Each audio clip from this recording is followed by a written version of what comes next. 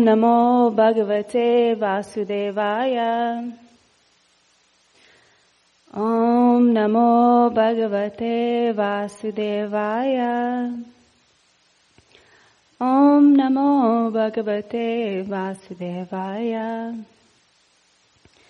So today we are reading from Srimad Bhagavatam, Canto 1, Creation, Chapter 5, Narada's Instructions on Srimad Bhagavatam for Vyasadeva, Text 3. Jignasitam sushampanam apite mahad adbhutam kritavan bharatam yastvam sarvarta paribrimhitam. Jignasitam, fully inquired. Shushampanam, well-versed. Api, in spite of. Te, your.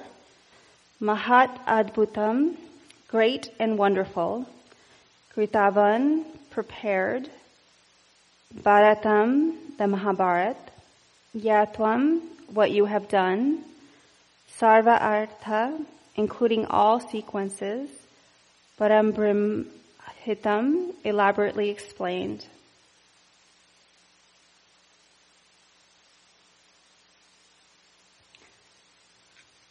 Translation and purport by Srila A.C.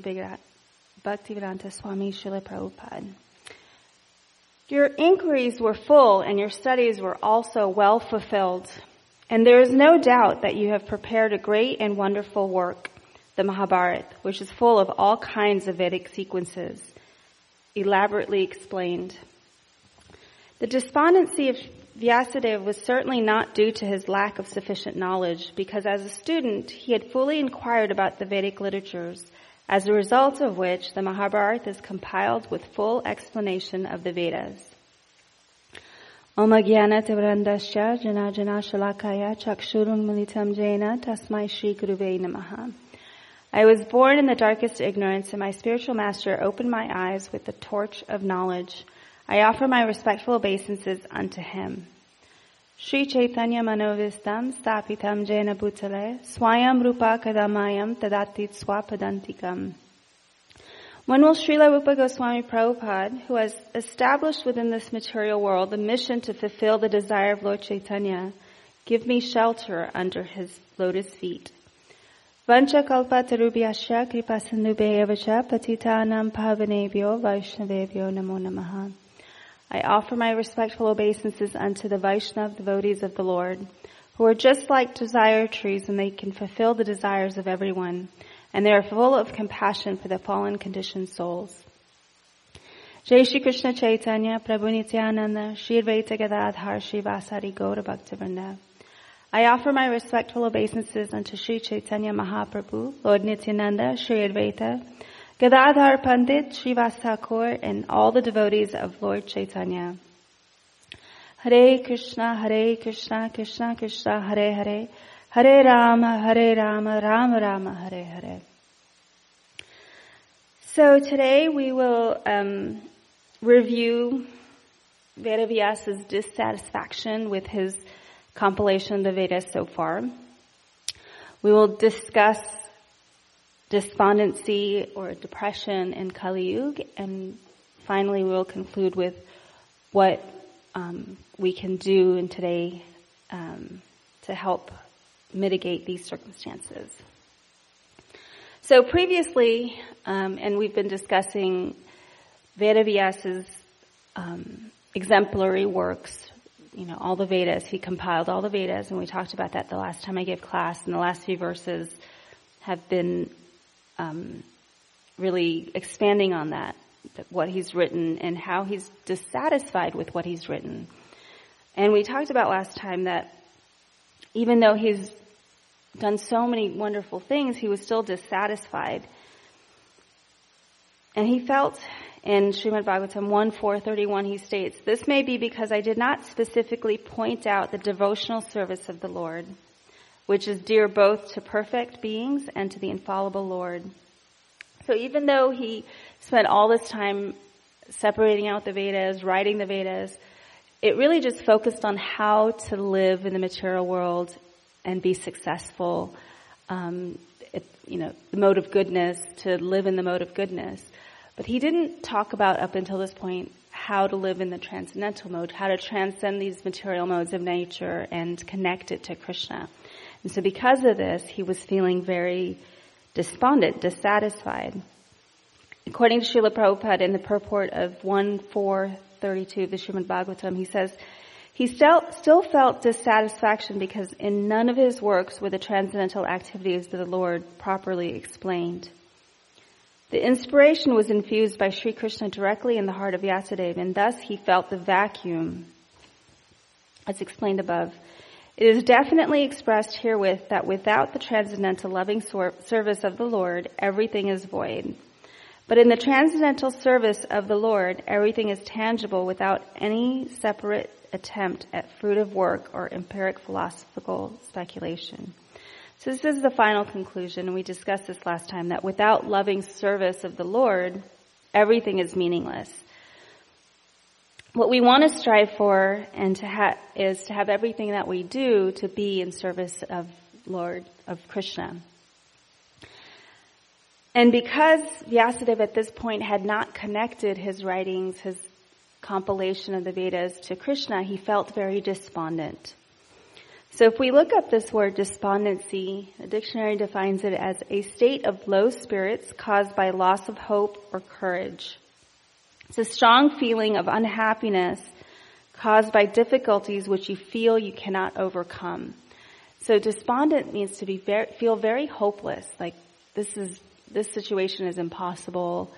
There's no way to overcome this. And this can be interpreted as depression. It's also a sign of depression. So it's both. And, when we talk about depression, we know that currently it's a big issue in the United States and all over the world globally. According to the National Institute of Mental Health, it is estimated that 10 to 15% of the general population, this is global population, will experience clinical depression in their lifetime. What clinical depression means is, in terms of medicine, there are certain criteria that have to be filled in order to be considered clinical depression. And it's, you have all these symptoms. There's like a set of 9, and you have to have 7 of the 9 over a period of 2 weeks, or most feeling despondent most of the days of over a year. So this is just to get that official diagnosis of clinical depression. It doesn't talk about people that are feeling hopeless or despondent, but not really full-blown out depression. And it doesn't really address other feelings of like sadness, grief, distress, things like that. If we look further at statistics, the World Health Organization estimates that 5% of men and 9% of women experience depressive disorders in any given year. According to a 2017 study published in the Journal of American Medical Association, 1 out of 6 Americans takes a psychiatric medication, particularly antidepressants. So we can see that depression is a big problem currently in the United States, and we might want to question why. Why do we have such an issue of depression? And, according to medical science, it can be related to genetics. It's due to a brain chemistry imbalance. We're also seeing that there's a connection between our lifestyle, what we eat, how much we exercise, how we manage our stress, sleep. That can also affect our depression if we're experiencing depression. Our medical condition, a lot of times when people have chronic medical issues, they tend to have depression as well because it feels like it's overwhelming that your body is just controlling your life. And then some of the drugs that we take for those medical conditions can also have a side effect of depression. So we also know, according to the Srimad Bhagavatam in 12.3.30, when there's a predominance of cheating, lying, sloth, sleepiness, violence, depression, lamentation, bewilderment, fear, and poverty. That age is Kali, the age of the mode of ignorance. So it's actually predicted in the Srimad Bhagavatam that depression will be rampant because all these other things are here and we're in the mode of ignorance. Kali Yuga is the age of ignorance as well as quarrel and hypocrisy. So if we combine all these together, even in the medical world, we're realizing that depression is more than just the chemicals in our brain and genetics. It's how we deal with situations, what our thought patterns are, how we look at the world, what our behaviors are, who are we hanging out with, where are we getting our influence from, what are we feeding our brains, and even what are we feeding our bodies. There's a study that was done that showed people who ate more meat and fast food at least 3 or 4 times a week had higher rates of depression than those who abstained from meat and didn't eat at fast food places as frequently. So you can see even what we eat can have a big, profound effect of whether or not we have depression. And that doesn't mean that people that eat meat are more likely to have the brain imbalance. It's kind of a combination of things. So from just a strictly medical perspective, we look at we want to affect these things. We want to live a more positive life. There's a thing called positive psychology that we talk about that's coming up and coming. It's a theory of psychology, and it says that it's studying human thoughts, feelings, and behaviors with a focus on strengths instead of weaknesses, building the good in life instead of repairing the bad, taking the lives of average people up to great instead of focusing solely on moving those who are struggling up to normal. So we're talking about not just surviving, but thriving.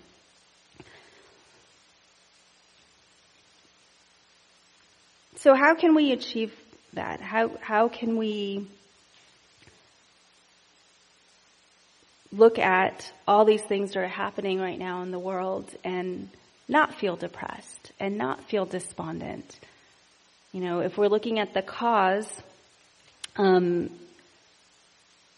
according to the Srimad Bhagavatam in 11:25:18, one of the causes is when one's higher awareness fails and finally disappears, and one is thus unable to concentrate his attention, his mind is ruined and manifests ignorance and depression.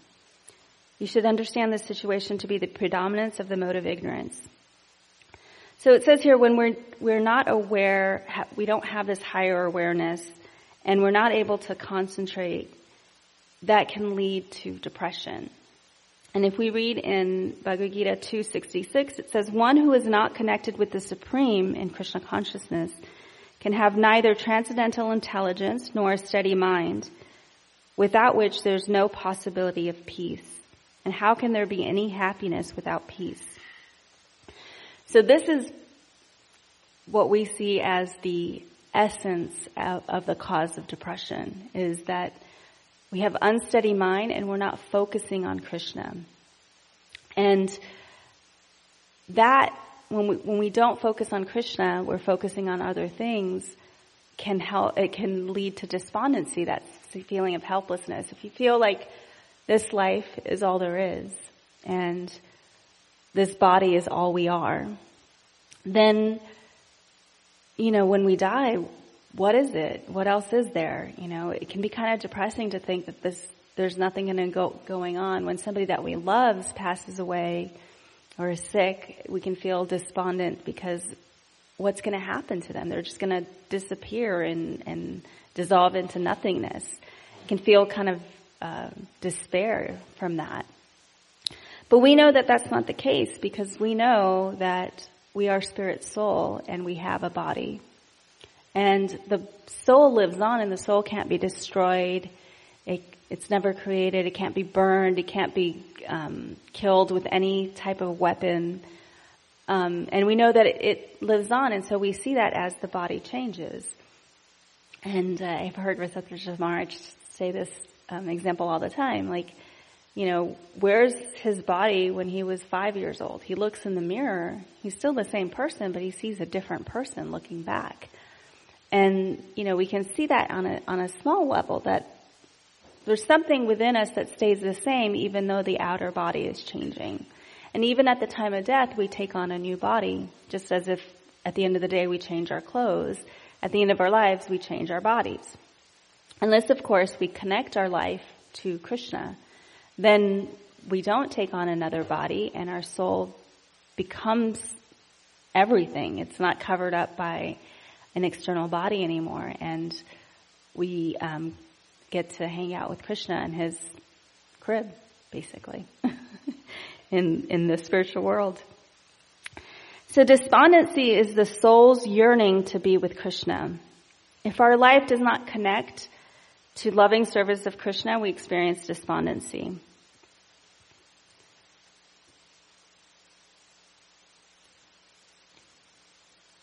In the purport of Bhagavad Gita 6:32, Prabhupada says, the cause of the distress of a living entity is forgetfulness of his relationship with God. And the cause of happiness is knowing Krishna to be the supreme enjoyer of all the activities of the human being, the proprietor of all lands and planets, and the sincerest friend of all living entities. The perfect yogi knows that the living being who is conditioned by the modes of material nature is subjected to threefold material miseries due to forgetfulness of his relationship with Krishna. And because one in Krishna consciousness is happy, he tries to distribute the knowledge of Krishna everywhere. So when we talk about depression, despondency, a great example comes to mind, and that is of Arjuna. In the beginning of the Bhagavad Gita, he definitely is feeling depressed, and he's feeling despondent, hopeless. He says, my dear Krishna, seeing my friends and relatives present before me in such a fighting spirit, I feel the limbs of my body quivering and my mouth drying up. My whole body is trembling. My hair is standing on end. My bow, Gandiva, is slipping from my hand and my skin is burning. I'm now unable to stand here any longer. I am forgetting myself and my mind is reeling. I see only causes of misfortune. O Krishna, killer of the Keshi demon. So we can hear this description of what he's feeling. We can almost feel it ourselves, I think there's been plenty of times where we felt, we can't speak, our mouth dries up, our hair might be standing on end, we feel our skin's burning, we feel hopeless. He's kind of describing a panic attack, right? If I was going to diagnose him, it sounds like he's describing a panic attack. Even anxiety attack. So it's a really profound situation for a devotee as great as Arjuna to be feeling this level of despondency. And then we see by the end of the Gita, so this was text 28 to 30 in chapter 1. So if we look at chapter 18, which is the last chapter, and one of the last verses is 73, Arjuna says, my dear Krishna, my illusion is now gone. I've regained my memory by your mercy. I am now firm and free from doubt and am prepared to act according to your instructions. What a contrast from the previous description of what he was feeling. You can feel his joy and hope. So what happened in those 18 chapters to help him feel that way? We can understand that just by reading that the first couple of verses where Arjuna is describing how despondent he feels. He even goes on to say he'd rather not live, right? We call that thoughts of suicide, suicidal ideation, when we feel we might be better off dead. And that's definitely a big part of clinical depression, right? But we see here that it's situational, so then we would call it situational anxiety or depression. So, but by the end, he has hope. He's saying, I feel fine. All my doubts are relieved. So by this example, we can understand that the Bhagavad Gita has some answers. How we can deal with depression, despair, modern living, how we can feel hope and happiness by studying the Bhagavad Gita, by studying the verses in here. The big one is that we're not our soul. We're not our body. We are spirit soul. And that right there, when we come to that understanding, gives so much hope. Because we understand that the miseries that are happening to this body, right? We're getting old. We might be getting sick. Especially right now, everybody is sick. Everybody's had the flu or some type of stomach bug or both. We can see that, that'd be horrible if we were our body and nothing else. Because we know that we're not. We're just in this body, and the body can sometimes break down. And we're not subject to that. The Gita also goes on to talk about, because we're not our body, then we can understand that all this material happiness and distress is not really affecting us. So we can be equanimical to all of this. Krishna says in 1857 to 58, "In all activities, just depend upon me. Work always under my protection. In such devotional service, be fully conscious of me. If you become conscious of me, you will pass over all the obstacles of conditioned life by my grace. If, however, you do not work in such consciousness, but act through false ego, not hearing me, you will be lost." So right here is almost the essence of what we're trying to achieve, that we want to do everything that we do for Krishna and have him as the focus of our life, of our activities, of our attention. And if we don't, if we act through our false ego, that's when we start to feel the despair.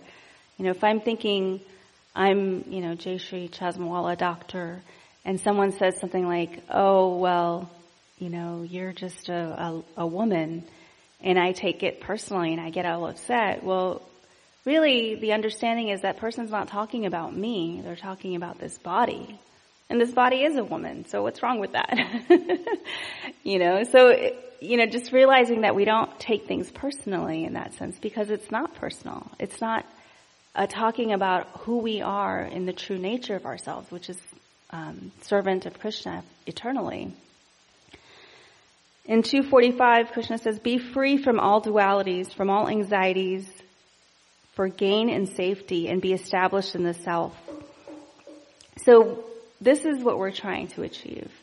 When we chant, when we read, when we associate, we're trying to achieve this level of being free from the dualities and focusing only on Krishna and our relationship with Krishna. So we can study the Gita and learn how to overcome depression, despair, despondency, and also how to overcome happiness, this success, celebration, because that's also it's part of the duality, right? We talk about not being affected by distress, but we also don't want to be overly affected by happiness, and in some ways we are grateful for the distress, because if we didn't feel this level of despondency or distress, would we even look or search for anything higher? If everything is all rainbows and sunshine and everything's all good, then are we going to really look, is there something more to life? Or, is there a higher purpose? And I've heard this said, and I've said this before, like nobody comes in front of the deity and says, "Oh, Krishna, please save me from this happiness. Please save me from this material wealth." Nobody prays like that. We might be, "Oh, thank you so much for my happiness." Right? But we don't tell him "Oh, please save me from it." I think the only person we know that has done that is Queen Kunti. That was her prayer, to save her from the happiness, to keep her in distress so she can always think about Krishna. We don't have to take it to that extreme, but we have to understand that happiness is also part of that duality, because it's temporary, just as sadness is temporary.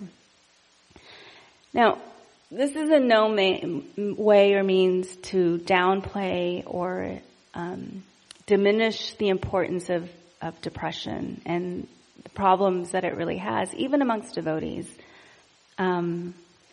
And it's not to say that devotees that have depression have no faith, or they don't have strong faith. Because sometimes we hear that, it's just a matter of not having enough faith in Krishna.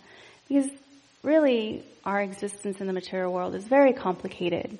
We've been here for thousands and millions of lifetime, and we've been affected, even if we don't realize it, it's there, that conditioning is there. And we're trying to clean that up. And we may still be subjected to the modes of material nature. But we're working toward this faint ray of hope that Krishna presents, that Krishna consciousness presents to us. So we're working towards that, but in the meantime, we're still feeling everything that we felt, that all this despair, and we're trying to shovel ourselves out from it. When somebody is in pretty deep depression, it's hard for them to even think about what they can do to get out of this situation. And in that sense, the medications are very important. So it's not to diminish anybody that's taking medicines for depression. It's also, let's work alongside everything else and add Krishna to it, because we know that is the true medicine. But sometimes just to even get to that point, we need to do things to get there. There are some things, in medical world and psychology, in the theory of positive psychology, they talk about 3 influences that we want to focus on. Positive experiences, right? Like having happiness, joy, inspiration, love, creating positive experiences to help people think more positive, have more positive outlook.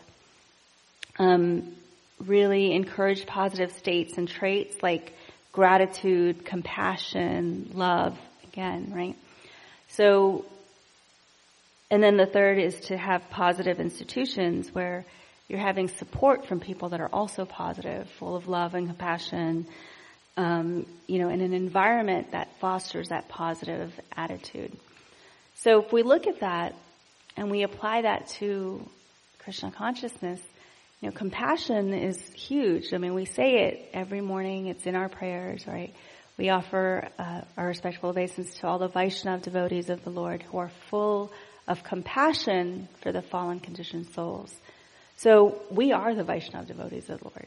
So therefore we have compassion.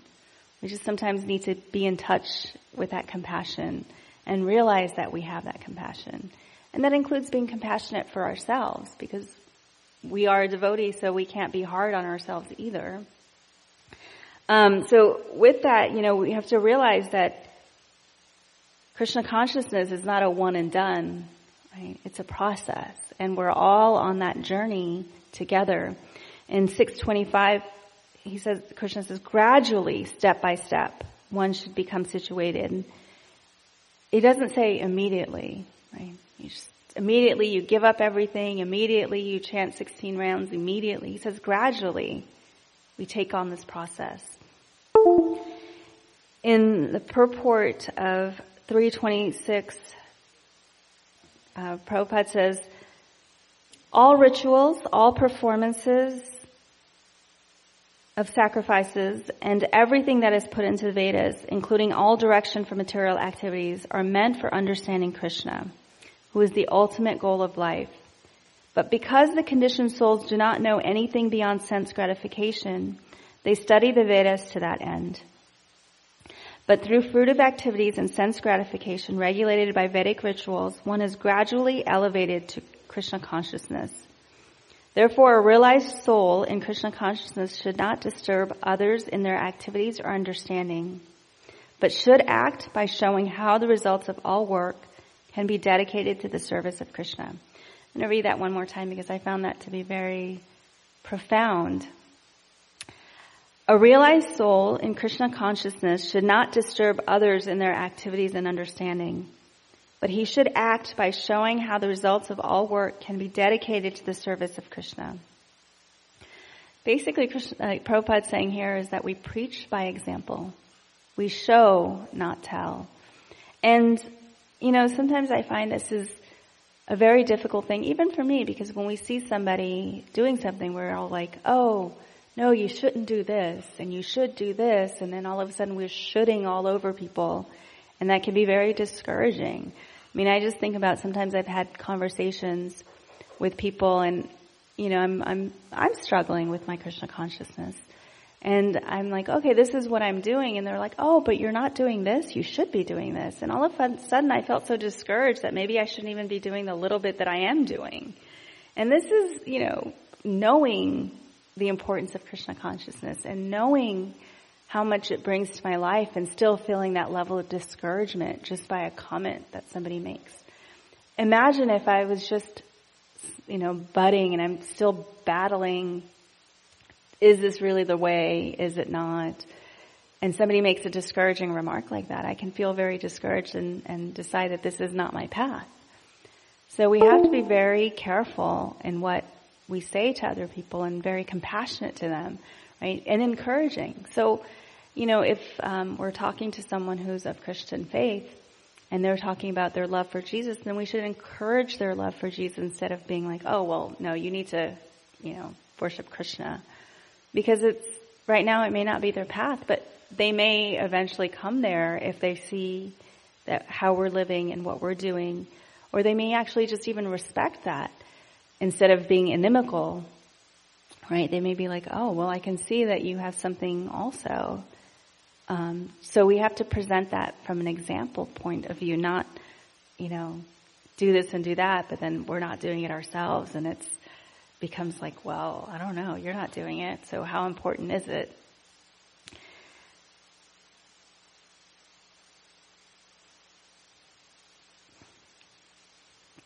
So it's a new year, 2020, a new decade. It's a good time to create intentions to strengthen our Krishna consciousness. But we know that by associating with devotees, it encourages us and it can minimize our association with people. And we want to minimize our association with people who discourage us. And that can be other devotees, and it can also be family members. It could be friends. It could be, different things. So we want to be very intentional about who we spend our time with. And are these people going to uplift us? Are they going to encourage us? And encouragement and uplifting doesn't mean that they're going to be like, oh yeah, everything you're doing is great. It's that they know how to approach you when, you need the tough love, right? And we can see that when we look at our relationship with our spiritual master. I know with my spiritual master, Tamal Krishna Goswami, he was very expert at knowing just how much tough love to give each person, to encourage them and not necessarily, drive them away. But sometimes he was quite heavy. I never personally experienced that. He was always quite loving and sweet and kind to me, but he used to joke about how it's a good thing I'm becoming a doctor because I'm not really qualified to become anything else. Which I thought was, very sweet, but it also encouraged me to continue on my path to be a doctor. We want to focus on the positives of Krishna consciousness, right? We want to create that positive environment, focus on the strengths, right? Like when we chant, we know we feel good throughout the day, so we focus on that. We know that sometimes it can be hard to focus on the 4 regulative principles,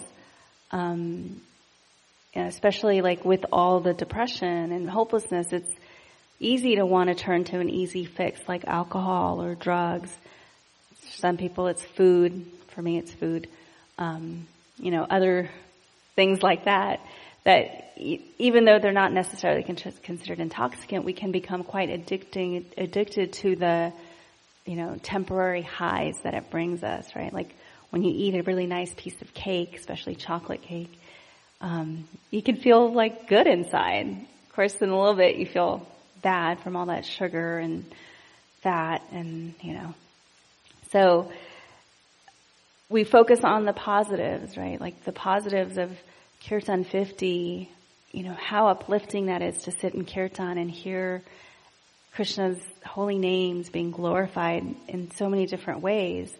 We focus on that, not the discomfort of sitting in a crowded temple room on the floor for hours on end, maybe feeling hungry, maybe, just kind of being part of this body. But usually the memories I keep with me is the joy that we feel. And then I forget how much pain and discomfort there was sitting on the floor the whole 3-4 days, whatever it was, until the next year comes again. And then I'm like, oh yeah, that happened. We sit on the floor all day. We want to focus on feeling compassion for others, right? We talked about this, not shooting over other people, feeling compassion for ourselves. So we don't want to should on ourselves either. We don't want to be like, oh my God, I should do this and I should do that. It's not very encouraging. You know, I used to go, oh my God, I should get up in the morning and chant my rounds. It sounds like I'm beating myself up. Like, do I really want to chant my rounds under that kind of mentality? Instead, I started to think, oh wow, I want to get up in the morning and chant my rounds. I want to be inspired to chant my rounds first thing in the morning. It sounds a lot better. It sounds a lot more positive. It feels a lot more positive, right? It feels like, oh yeah, I do want to do that. When I say should, I'm like, ugh, do I want to do that?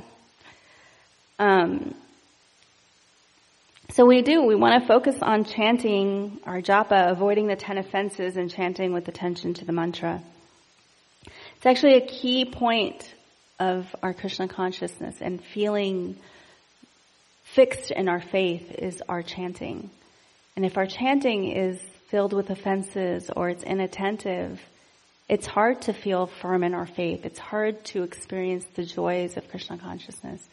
It's one of the reasons why even after, 20-something years of chanting, I may still get a little bit caught up in despair and despondence.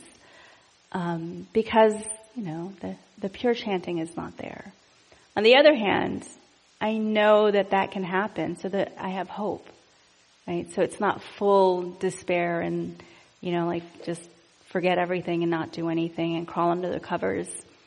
Because I have hope that one day through this process that I will get there. Also, we should keep in mind that in Bhagavad Gita 5:22 it says, an intelligent person does not take part in the sources of misery which are due to contact with material senses. Such pleasures have a beginning and end, and so the wise man does not delight in them. So again, this is about focusing on not creating any disturbance for other people, not criticizing others, not, discouraging others, but also being a source of inspiration and preaching by example once again.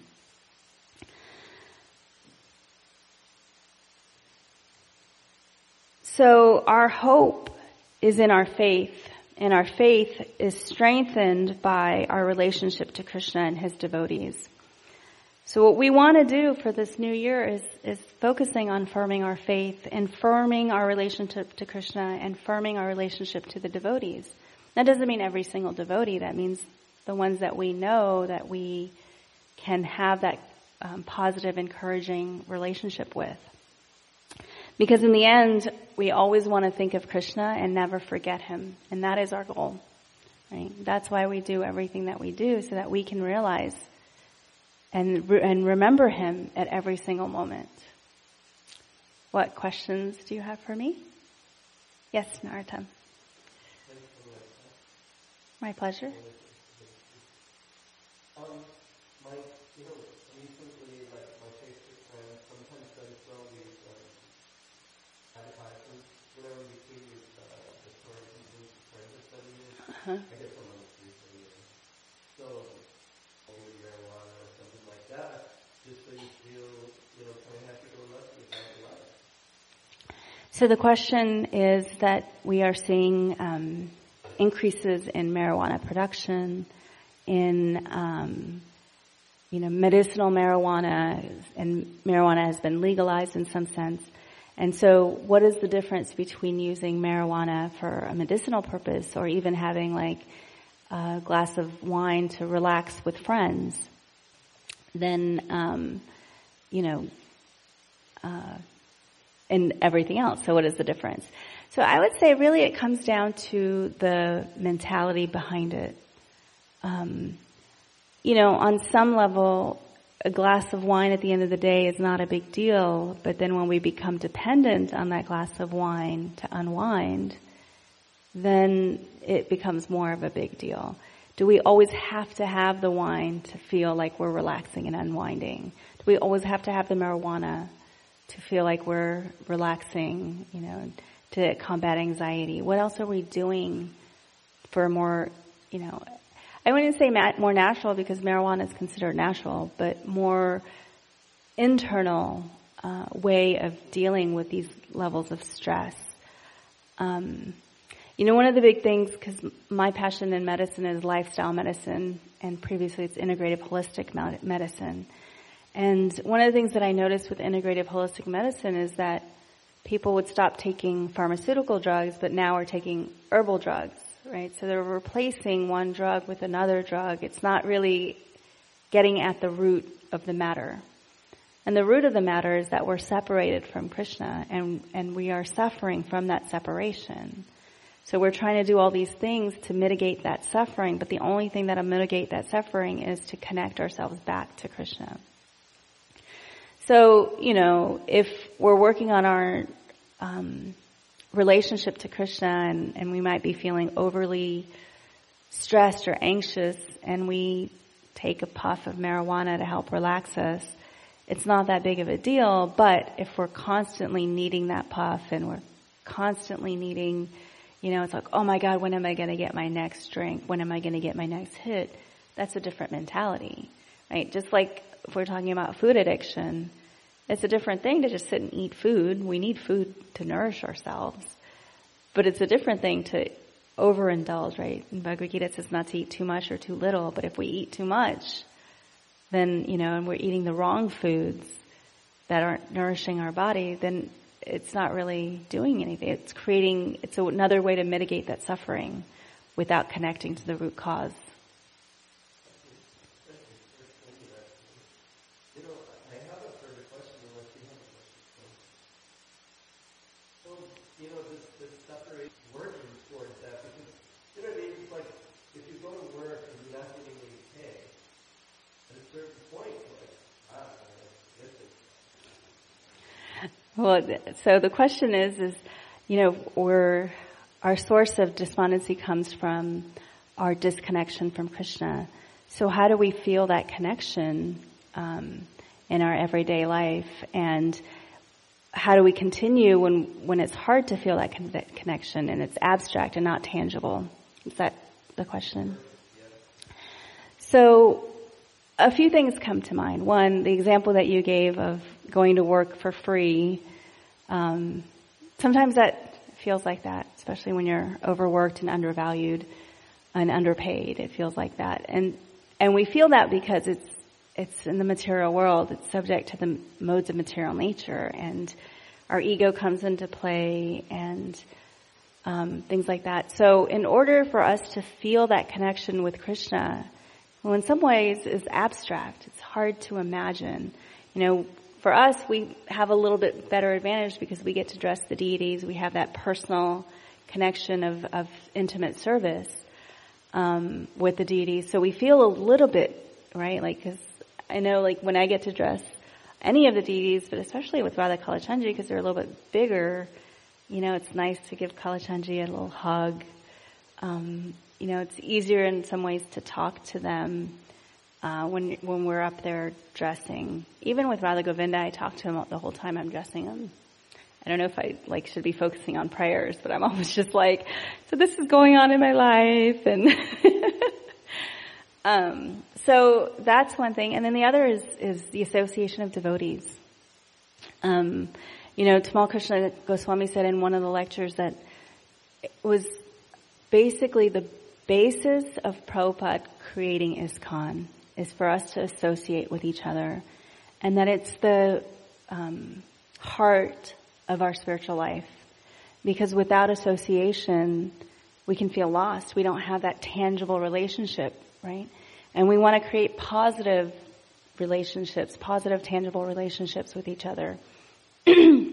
So it's very important to associate with devotees that are of our peers, associate with devotees that are more neophyte, and associate with devotees that are more advanced than we are. Because that's what kind of really keeps us there. And then focusing, when we chant japa, focusing on, this is our time to sit down with Krishna, right? So sometimes it's hard to get the japa done in a timely fashion in the morning. the day gets by with us. And I was thinking about this, like, the other day I was meeting a friend for lunch, and I put it in my calendar, 1:30, show up at this place at this time. Now I'm, chronically late everywhere, so maybe I got there at 1:40. But I was there at 1:40, and I spent that couple of hours with my friend eating lunch, right? Why don't we treat our japa the same way? Put it in our calendar, show up, and imagine that Krishna is sitting across the table from us or across the seat from us, and we're having this conversation with him, right? And if we start to focus on our japa as a conversation to Krishna, then we can start to feel a little bit more of that connection. Is it easy to do? No. It takes a lot of effort and mental focus to do that. And we just read about how the mental focus is gone in Kali Yuga. We don't have it, right? So it takes a little extra for us to achieve that. And that's why I say, in some ways, everything that we do in Krishna consciousness is just a way to strengthen our japa, right? So then we study the Bhagavad Gita on how are we to act in certain situations? How do we get to this point of feeling unequivocal to happiness and distress? How do we, and then we associate with each other for that. It's kind of like a support group. We're a support group for each other. And we have support groups in different ways. We chat, we hang out, I can think of so many times I get together with some of my friends and we are in an environment that's, completely on the material platform. And somehow or another, we create a little bubble amongst ourselves, and the conversation always turns to Krishna somehow or another, how Krishna has affected our lives. And we can see our relationship to Krishna, and what keeps me going is I can see so many different little things that, that happen that has me going, yeah, oh, thank you. Oh yeah, Krishna is looking out for me. He is actually here in his form, and I may not see him, but he presents himself. Recently, I had this idea, anyway, this is very personal, but when we learned that women can become gurus at the age of 55, well, for me, that's 10 years from now. And I don't necessarily want to be a guru. I don't know if that's my path in life, but I definitely want to be qualified to be a guru. So I started thinking like this, and lo and behold, what happens?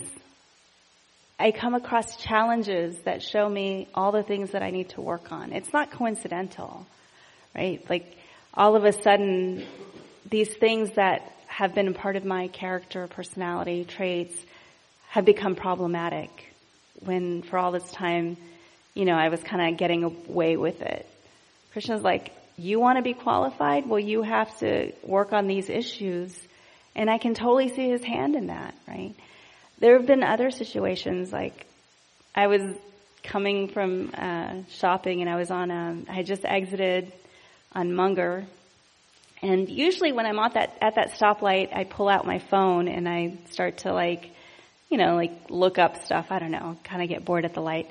And at this moment, I decided I wasn't going to do that. And I'm sitting there looking at the light, looking ahead, and I feel this kind of whoosh, right? And my car kind of shakes. And I look in my rearview mirror and I look back, and this car just kind of lifted up and went onto the median, there's a hill there. And I understood this car was coming so fast that he could not have braked. He could not have hit his brakes in time to not hit me. And yet somehow his car was just swept along to the side and went up the hill.